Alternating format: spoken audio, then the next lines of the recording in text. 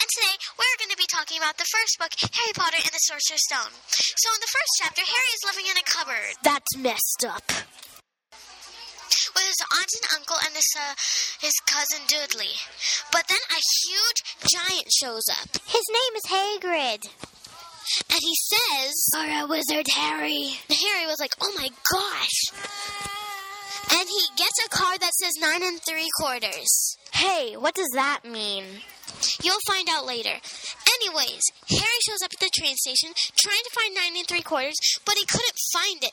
So Harry asks a woman named Miss Weasley and met Ron Weasley, his new best friend. Okay, let's cut to the chase. He goes to Hogwarts. And he gets chosen into a wizard house, but it was a very hard decision for the chosen. Then he gets chosen into Gryffindor. Oh, we're running out of time. Let's just go to the end. So, he figures out that a monster, who should not be named... You mean Voldemort? Professor Squirrel has Voldemort on the back of his head, but Harry saves the day. That's all we have today. Again, I am Ginny of Gryffindor, and join us next on the second podcast of Harry Potter and the Chamber of Secrets. Bye!